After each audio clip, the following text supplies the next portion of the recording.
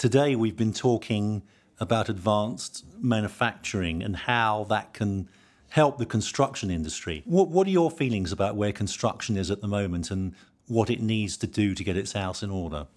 Construction, I feel, has not progressed as quickly as pretty much every other industry that there is in the UK. I feel that we're probably 20 to 30 years behind other global economies in terms of construction. I also feel that we're behind other industries in the UK.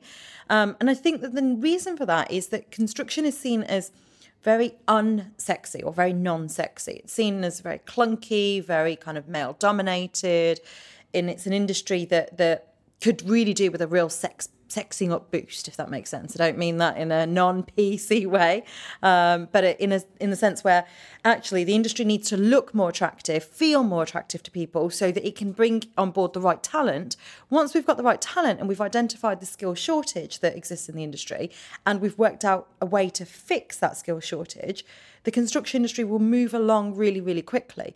And that's when you'll get going back to answering your question, that's when you'll get the real kind of pride in our end result, the real quality that permeates across the entire industry from, your little one-man band who's providing a couple of people to a construction site all the way up to your largest contractors that are doing multi-use developments or mixed-use developments in several locations across the UK at any one point. So what is this? Is it an education process that we need to do? Is it getting more people in apprenticeships, or is it just a different attitude towards our built environment? Okay, I don't think that there is one answer that can answer that question. I think we need to take several different answers out of the kind of pool of options available to us and take several different approaches to finding a solution for this. One would definitely be apprenticeships and making them more widely disseminated, but also including in that apprenticeship framework, not just the technical knowledge and the technical learning that an apprentice has to have to do their job, but the soft skills. So we've developed something in our business called the Competency Matrix. I first heard about it from another SME business, and he had it for his own team. And we then took it a step further and developed it for, well, actually, what does a good operative look like? What does a good supervisor look like? What does a good manager look like? And then let's break that up into the trades. So what other soft skills would you need to have to be good at what you do and to actually take on board that information? And one of the reasons for doing this was because in the industry, we have qualifications that we recognise that everybody or every business has to have. So first aid, manual handling, CSCS cards, MVQs, all those kind of prescriptive courses and qualifications. What we then don't appreciate at a macro level, we certainly sometimes do it at a micro level, but certainly not at a macro level, is that the people who have being put through these courses are not necessarily the right people that should be doing those courses and can take that knowledge and understanding and do something with it other than just do their job and react in the case of an incident or whatever else it may be. But ultimately, and most importantly, we as an industry need to have a common purpose. What is our common purpose and our common goal? What message do we want to give everybody, whether they be an end user, a stakeholder, an investor, government, another foreign organisation or company wanting to come and work in the UK, or another government that wants to partner with one of our UK companies to deliver on something that we've done very well here in the UK. So having that common purpose and having that common message, I feel that we've not achieved yet, no matter how many conversations we've had and roundtable discussions and forums there have been. And I really feel that if we can achieve that, we've really made a huge leap into the next generation of construction.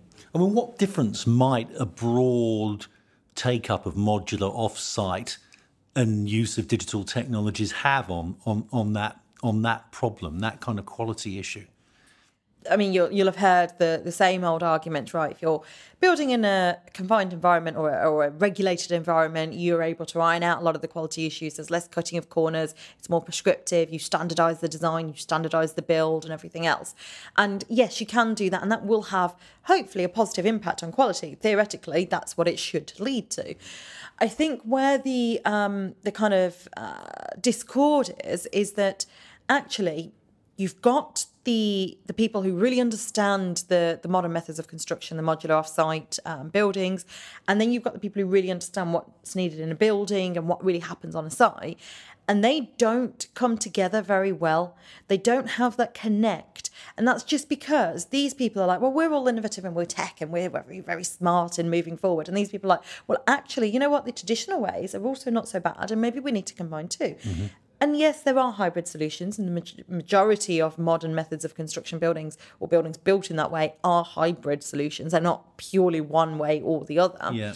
But it's bridging that knowledge gap, but also that, what's the right word for it? That kind of respect gap between the two parties. And if we can nail that as an industry, and we can say, well, do you know what? We have our part to play. We have our part to play.